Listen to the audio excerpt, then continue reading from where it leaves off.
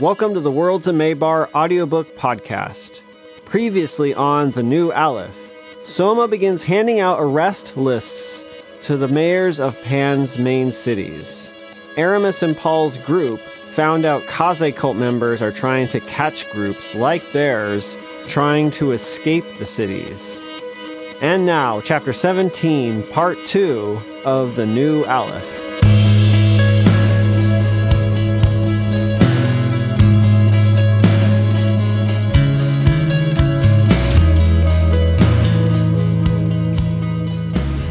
I've been meaning to ask. Aramis looked at Paul after he said that, then back at the crooked railroad and sighed. She tried not to be loud enough for him to hear her. At least it wasn't raining anymore. Aramis had trail running shoes on, so she didn't slide and slip around. But they weren't waterproof and always soaked through in the rain. The abandoned railroad, with the steel tracks and stakes rusting away in some places, was uneven and slippery, and erosion had pushed the ties partway down the hillside they had once snaked alongside. But slick ties and mossy gravel were better than mud. Some of the bridges had even been stable enough to walk across. Meanwhile, Aramis had been avoiding talking to Paul for most of the day. Partly because he'd been in a nasty mood all last evening and this morning. It had been raining a lot, and he wasn't used to living outdoors, even though he really didn't have to do much. Aramis and all the others from the Pravide communes were taking care of most of the housekeeping, at least the organizing of it, setting up and tearing down the tents, preparing and cooking the food, making sure animals didn't get into the supplies, all normal parts of life in the communes, as were the very, very cold nights. Paul wasn't exactly complaining, at least not audibly, but his presence was little more than a dark cloud. She also didn't like looking at him because it reminded her that he was going to be gone forever in a few days. She cleared her throat. What have you been meaning to ask? I realize you never said what your opinion is about the soul offenders. Well, I mean, what Aleph Dan is doing about them. Aramis snorted. My opinion is complicated. Paul looked around at heavy evergreen branches hanging down over them and thick hedges of ferns lining the trail, at Liamhan walking lazily alongside the ties, and the 36 people walking in front of them and the 24 walking behind. He laughed. We have time. Aramis rubbed the back of her neck, then placed a stray strand of hair back behind her ear. It took a moment of concentration before she could answer, during which she stuffed her hands in her jacket pockets and walked with her back straight and her eyes straight forward. It's weird. You've got murder mixed in with white-collar crime. I guess whoever made the original laws made it a capital offense, so there wouldn't be any preference shown to the upper-class people who might try and commit the crimes. Instead of making it exile or life in servitude or some fine, they made sure the default punishment was the most severe. Do you think Dan is really going to have everyone executed? From all the rumors floating around, she doesn't really care about doing anything different to someone who just bought Soul Space without knowing where it came from, or someone who paid to have someone murdered to get it. Aramis turned to face Paul. Those are just the fear-mongering rants of all the talk radio guys who don't like her. Which is almost all of them. Aramis grumbled, but we don't know. All we have are second, third, and fourth-hand bits of details trickled down from Dan's people, and whatever crazy sources radio shows or zines find. She hasn't made any public appearances. She hasn't released any official documents to the public. She might as well not even exist. I'd probably be even more likely to think that if I hadn't felt the explosion that came from the Alanessa Citadel. It could just be some big stunt the Alephs are pulling, I guess. It could be, but, Aramis could feel Paul looking at her. She sighed. I talked with Vicky. She was there at the trial, and she knew Dan before all this started. Paul's face hardened at the mention of the mysterious Aleph woman they'd brought along. How did you even find her? Aramis took her hands out of her pockets and pulled on her elbows to stretch out her shoulders. Gale. She found her and Brett up there when she was looting the wreckage after Dan left. She was in trouble with the Prometheus subassembly for some reason. So, she's stuck here. Aramis looked up at the sky as the clouds parted just enough to show some blue. She took in a deep breath, enjoying seeing a bit of her element's color for a moment. Something Paul wasn't responsible for. But anyway, the short answer is that I don't know if I agree with what Dan is doing. It all depends on how she does it. I mean, I don't think I agree with having a death penalty. For anything. But there should be some kind of deterrent, or consequence. Paul sucked in a long breath through his nose and folded his arms. It shows that the Alephs have failed, that so many people have been able to do all this. They're still guilty for doing it, the people themselves, I mean. Paul's face turned hard. I don't think I have a problem with the death penalty. I just think only the people that knew they were killing people should be executed. Aramis kicked a rock that was in her path. It shot forward and ricocheted back and forth off the rusty rails to the right and left before hitting the back of Jules' boot. Aramis looked up from it and noticed that the people in front of them and behind them were now closer than they were before. They were eavesdropping. I keep thinking about the problem. She felt a temptation to become poetic come over her, now that she knew there was an audience. The tension between justice and revenge. Some might say that justice is just revenge carried out by the law, but I don't think so. And what's the difference? Paul's shoulders relaxed a little. I'm not sure. I think justice requires that the punished and the punisher be held to the same standard. For me, that means the punisher can't murder. Sure, you can make a thief give back restitution for whatever they stole. Same maybe for an arsonist or whatever. So in that case, the punisher isn't stealing from the guilty. But a murderer can't pay back the life of the person they killed. So killing them doesn't really accomplish anything. Paul shook his head. I don't agree with that. It shows that there's a punishment matching the crime. But what about the person who has to do the executing? Aramis moved slightly closer to Paul and lowered her voice. They have to kill someone. So who does that? The sentencing judge? Some poor cop who draws the short straw? That's stupid. Paul looked upset by this, but Aramis wasn't sure what part of it was upsetting him. He scratched his head. You could have it done in a way so that it's not a person who kills them. Maybe push them off a waterfall. Well, someone has to push them. Leave them on a barge of ice out in the ocean. Someone has to put them on the barge. Paul frowned. Okay, those were dumb examples. But I see what you're saying. That's not really my point, I guess. So, some people get their hands dirty during an execution. It's a high price, but it's preventative. You execute a murderer, and that deters other people from committing murder. I'm not saying it's fair, it's just that's the best way to do it. You're still taking a life. I can't see Seven wanting it that way. The death penalty is basically what the remnants say everyone who doesn't submit to him will face someday. Aramis rolled her eyes. Yeah, that's the name's place, though, to determine that stuff. And how many times in the remnants do people commit capital crimes but get second chances? Not many. But it happens, and that establishes a precedent. What about Kamel? We're eventually going to get around to talking about him. He may have done some terrible things in the past, but he turned his life around and helped people. He helped people the SSG had long given up on. The name forgave him and transformed him. Execution won't do either for anyone. Well, maybe that's the name's place too, to forgive. No, that's our responsibility as his followers. Paul let out a heavy breath. Well, Camille's not really a good example anyway, because he turned himself in. He took the mercy offered to him. We're not talking about people like that. We're talking about people trying to hide or run away. Those people have to face the consequences. If they aren't punished, then what reason do people have to not murder whenever it benefits them? Aramis and Paul walked in silence a moment. Aramis knew Paul was watching her to see if she would reply. When she didn't, he softened his voice. It sucks that executing someone involves making an innocent person take a life. I get that.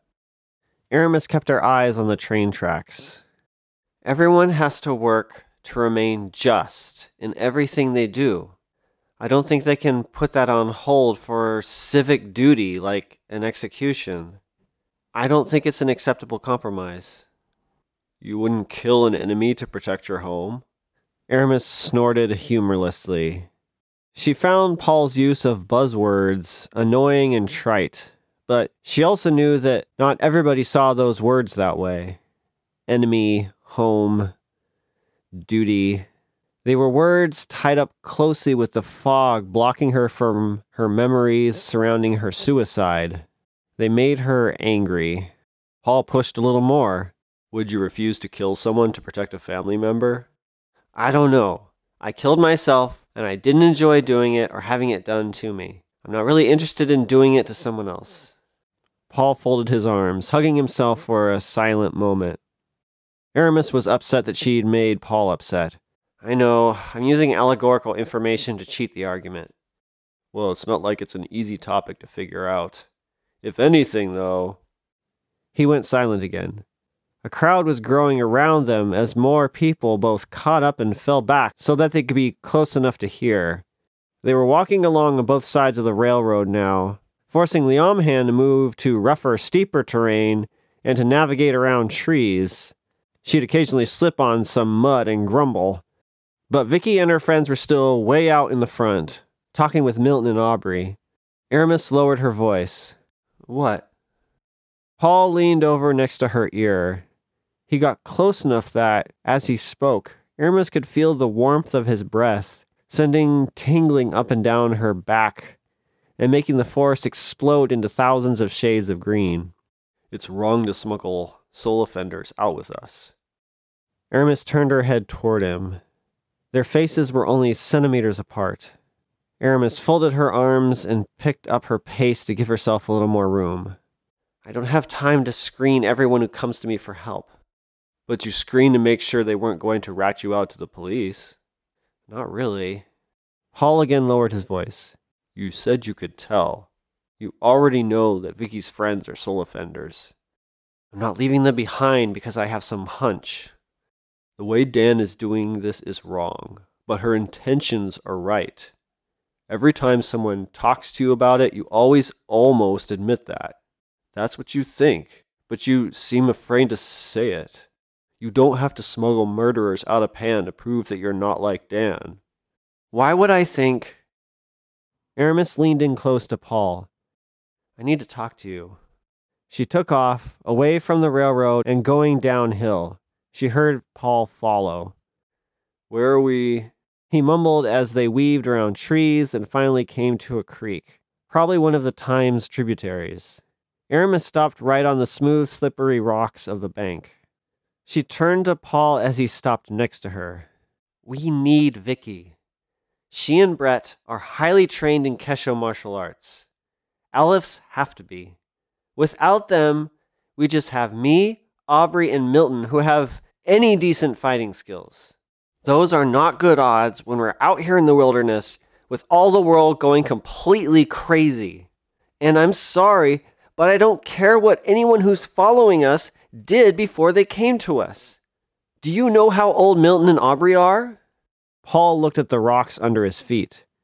You can't pick and choose. You either forgive everyone or you forgive no one.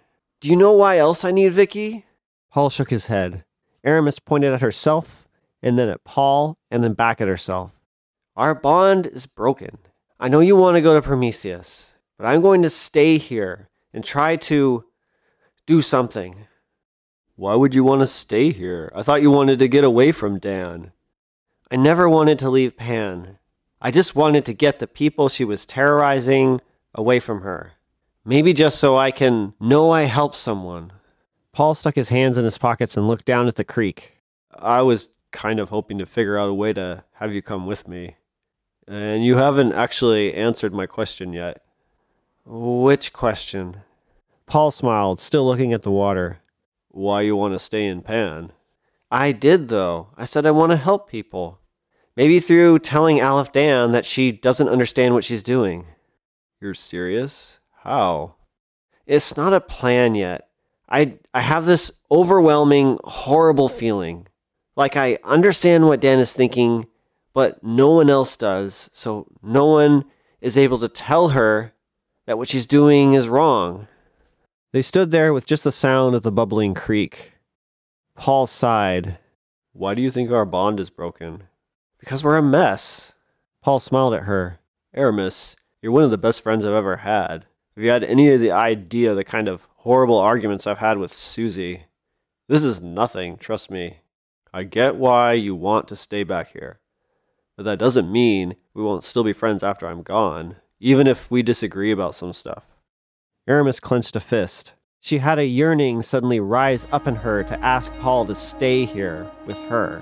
But it didn't bring any color, just malaise. I know how the bond works, and it's not working. She turned and walked back up to the train tracks.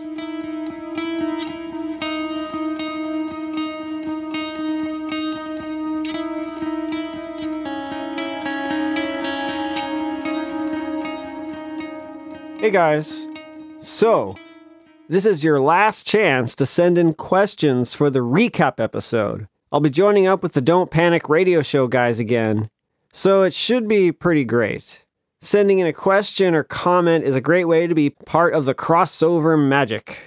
So send them in.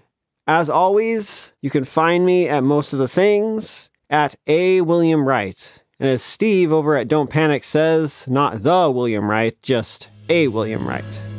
Anyway, let's get back to the story.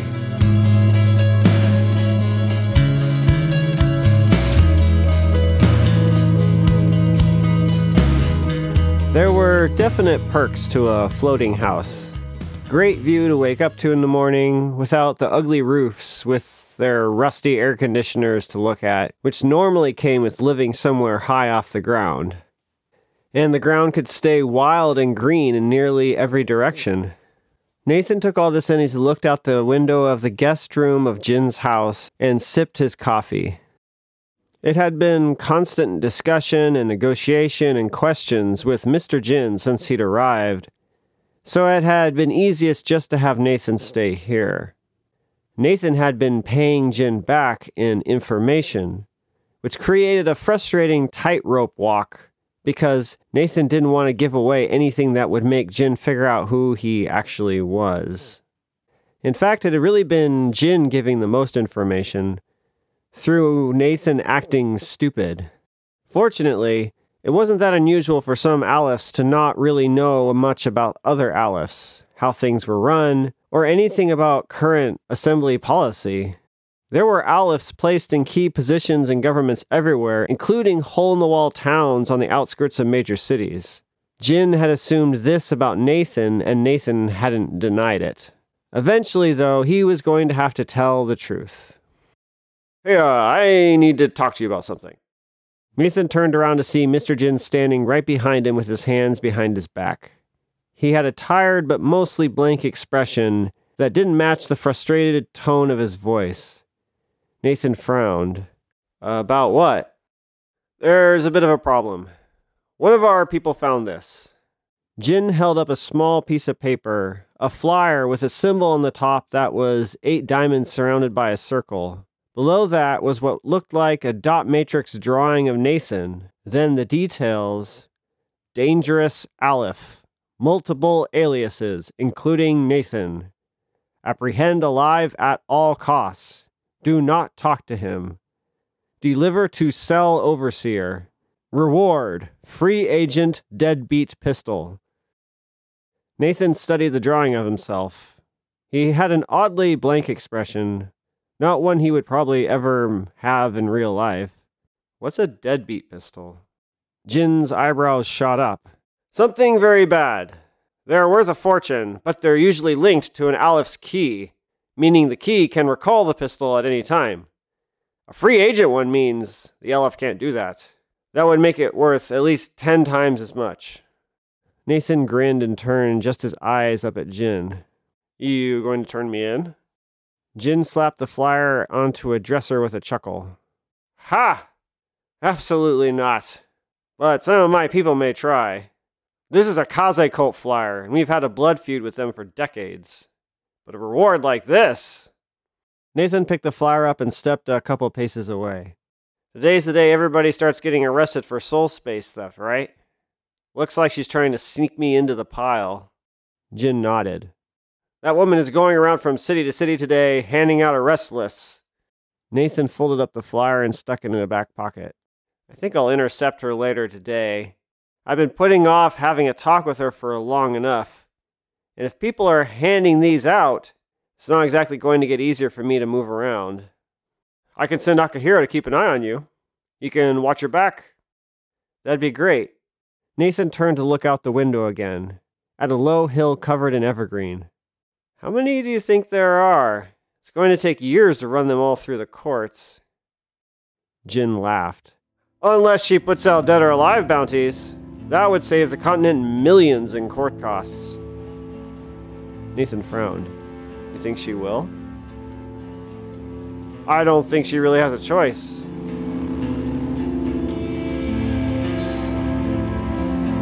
I will deny no one due process. Curator's mayor, Samuel Maxey, sighed and moved one stack of evidence to one corner of his desk, another stack to another corner, and another stack to another. It may be messy, but it's our only option. We're not going to have enough jail space to hold them all. They are already half filled with people who turned themselves in to get the plea deal and are now waiting on bail hearings. At this rate, we're going to have to kick people out of the SSG barracks to get the extra jail space. You don't want that. Soma gestured at the list of names remaining sitting in the center of the mayor's desk. Why can't you simply pace out your arrest and trial schedules in order to avoid that? Soma hadn't even given the mayors the full lists yet. And the arrests would only be a temporary burden on each city's financial resources. Most offenders were wealthy, and Soma had authorized the cities to confiscate assets necessary to recover the costs of the arrests and trials, with the exception of immortals owned by the offenders.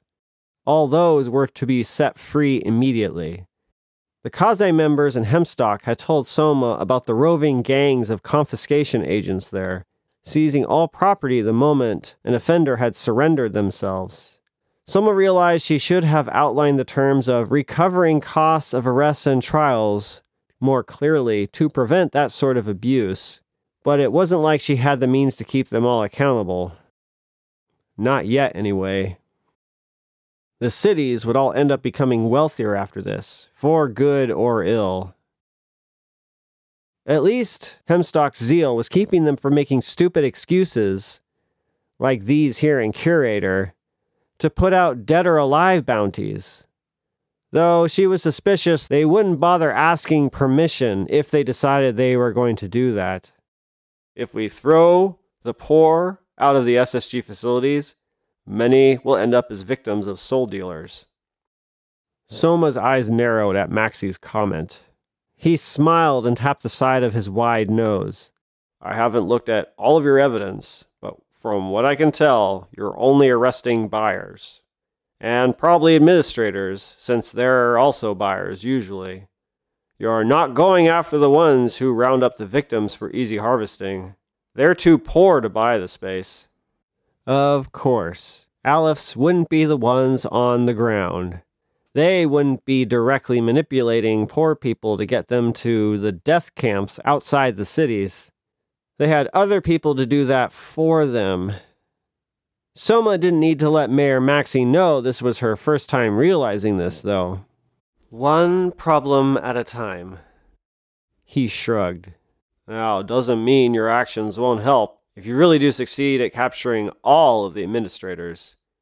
Only Alephs can actually harvest and distribute the space, as far as I understand it. Soma's face turned a little green.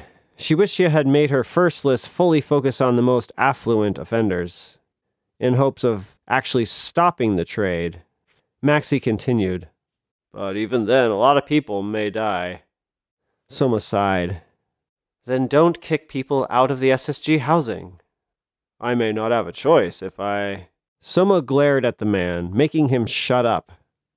He held up his hands and began absently glancing through one of the stacks of evidence. Soma had a feeling there was an elegant solution to this, but didn't know what it was yet. Still, there were some remedial options. Your administrative challenges are not justification for making selective murders legal. If the Alephs in the SSG chapters of your city, or in your corrections departments, do not have enough ink to rapidly build housing or jails, I will coordinate with the other Alephs to send you some. The mayor called out to her as she turned to leave the office. But creating buildings from keys in public areas where people can see is illegal. We can't do that. I have other cities to visit today, Mr. Mayor. You have your instructions.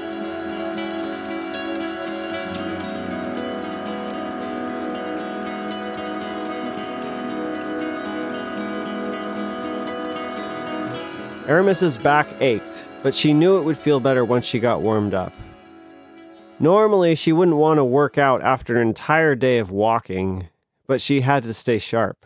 With white-jacketed Kaze members possibly on their tail, and who knew what else waiting for them down the road, she had people to protect.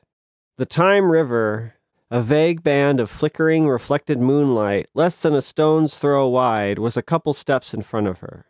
The camp was a couple kilometers up the foothills behind her, and the mountains rose up far above and beyond that. Aramis took in a lungful of icy night air. Breathing out, she took the starting stance for the ancient Japanese fighting form that Ignacio had made the foundation for his personal style of water manipulation. It was nicknamed the Prancing Horse, but Aramis had always hated that. It sounded silly and delicate, not at all powerful and heavy like it actually was. Ignacio could never remember the actual Japanese name, only that it translated to internal divided conflict, which was a good description of Aramis's constant existence. She moved through the beginning of the form, stomping through the wide, heavy stances, heavy and fluid in the legs, light and easy in the arms, always facing the water, moving left and right. Left and right, never moving forward, never moving back.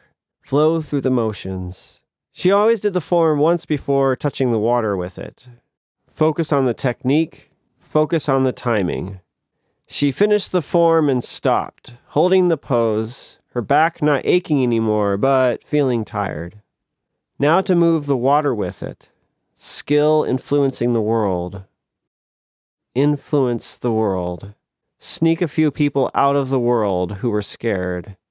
Scared of the machinations of a woman willing to go to extremes to enforce the law and protect the poor.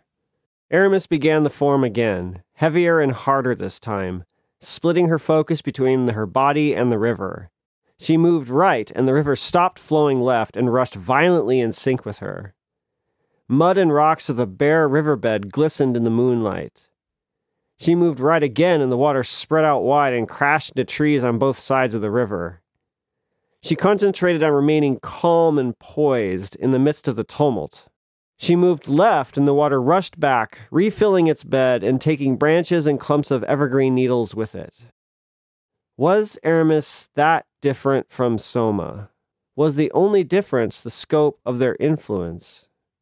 Aramis could move a river and smuggle out 86 refugees plus Paul. Soma could burn a room full of Alephs and punish thousands that had murdered with impunity. Would either of their efforts actually help anyone? Would either really advance the cause of justice? Aramis stepped left again, and the river doubled in speed. Then she punched forward, and the river shoved its way to its side, away from Aramis, the ground groaning deeply as earth piled up at the apex of the new bend. Maybe Aramis wasn't really helping these 86 people, removing them from their lives, from their homes, to replace the known dangers with unknown ones. Of course, most of them had been planning on running away to the islands anyway, which wouldn't have been any better. So that insecurity was mere poetic self-loathing. She lifted herself up on one leg, arm raised, winding up to strike. The entire width of the river, plus a couple dozen meters in either direction, up and down stream, lifted into the air. She stomped hard and heavy to the right, and at the same moment, the earth itself shook with the impact of all the water slamming hard back down. The rumble echoed for a while. Black trees gave a lazy wave against a star-studded sky. Aramis relaxed and stood up straight, even though she wasn't yet done with the form. She had specks of mud all over, and her heart was pounding. She closed her eyes and drew in a long breath through her nose. She was not the same as Dan. Dan sought the shortest path between where she was and what she wanted. Cutting that path, seeking her justice at any cost, was going to leave the world bleeding. Countless innocent people would be hurt. The people Aramis was smuggling out were a tiny fragment of what was to come. Aramis continued the form in her head, in a way, but put most of her focus into the river. All of the water, as much as in the last move, gathered together into a huge scythe-like wall. Then it flashed into ice, the explosion of steam carrying all the heat away and bathing Aramis in shocking warmth. She heard dripping around her as the steam condensed on leaves and needles. She shook as the water condensed on her, but not because she was cold. She was angry at Paul. She was angry because there was a precedent in the remnants for not having to forgive everyone. But Aramis did not agree with those interpretations. The fact that people clung to those viewpoints made her angry, and that added to her anger at Paul for wanting her to leave people behind. She opened her eyes and the scythe shot forward into earth and trees, magnifying the movement her hands would have made in the form. Heavy, flowing, powerful. Then it turned to the side and slashed across, halving 24 trees.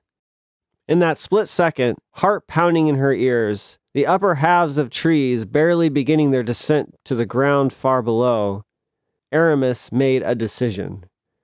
She screamed at the top of her lungs. Before the top tree halves touched the ground, she let the wall of ice break into a dozen smaller blades, and she tried to send each one spinning through a different tree half, or two, before it could land.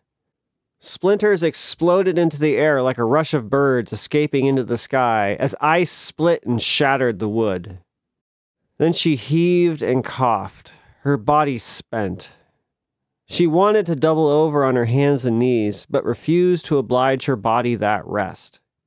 Back straight, eyes focused on the carnage she'd caused the forest, she breathed in deep and slow as debris rained down around her and condensed water continued to drip. She didn't usually go this far in training, but tonight called for something different. She looked down at the river, continuing its unceasing business, despite her momentary interruptions, her mere pestering and annoyance to its conviction. She nodded at it, as if in agreement. I will protect everyone who comes to me for help.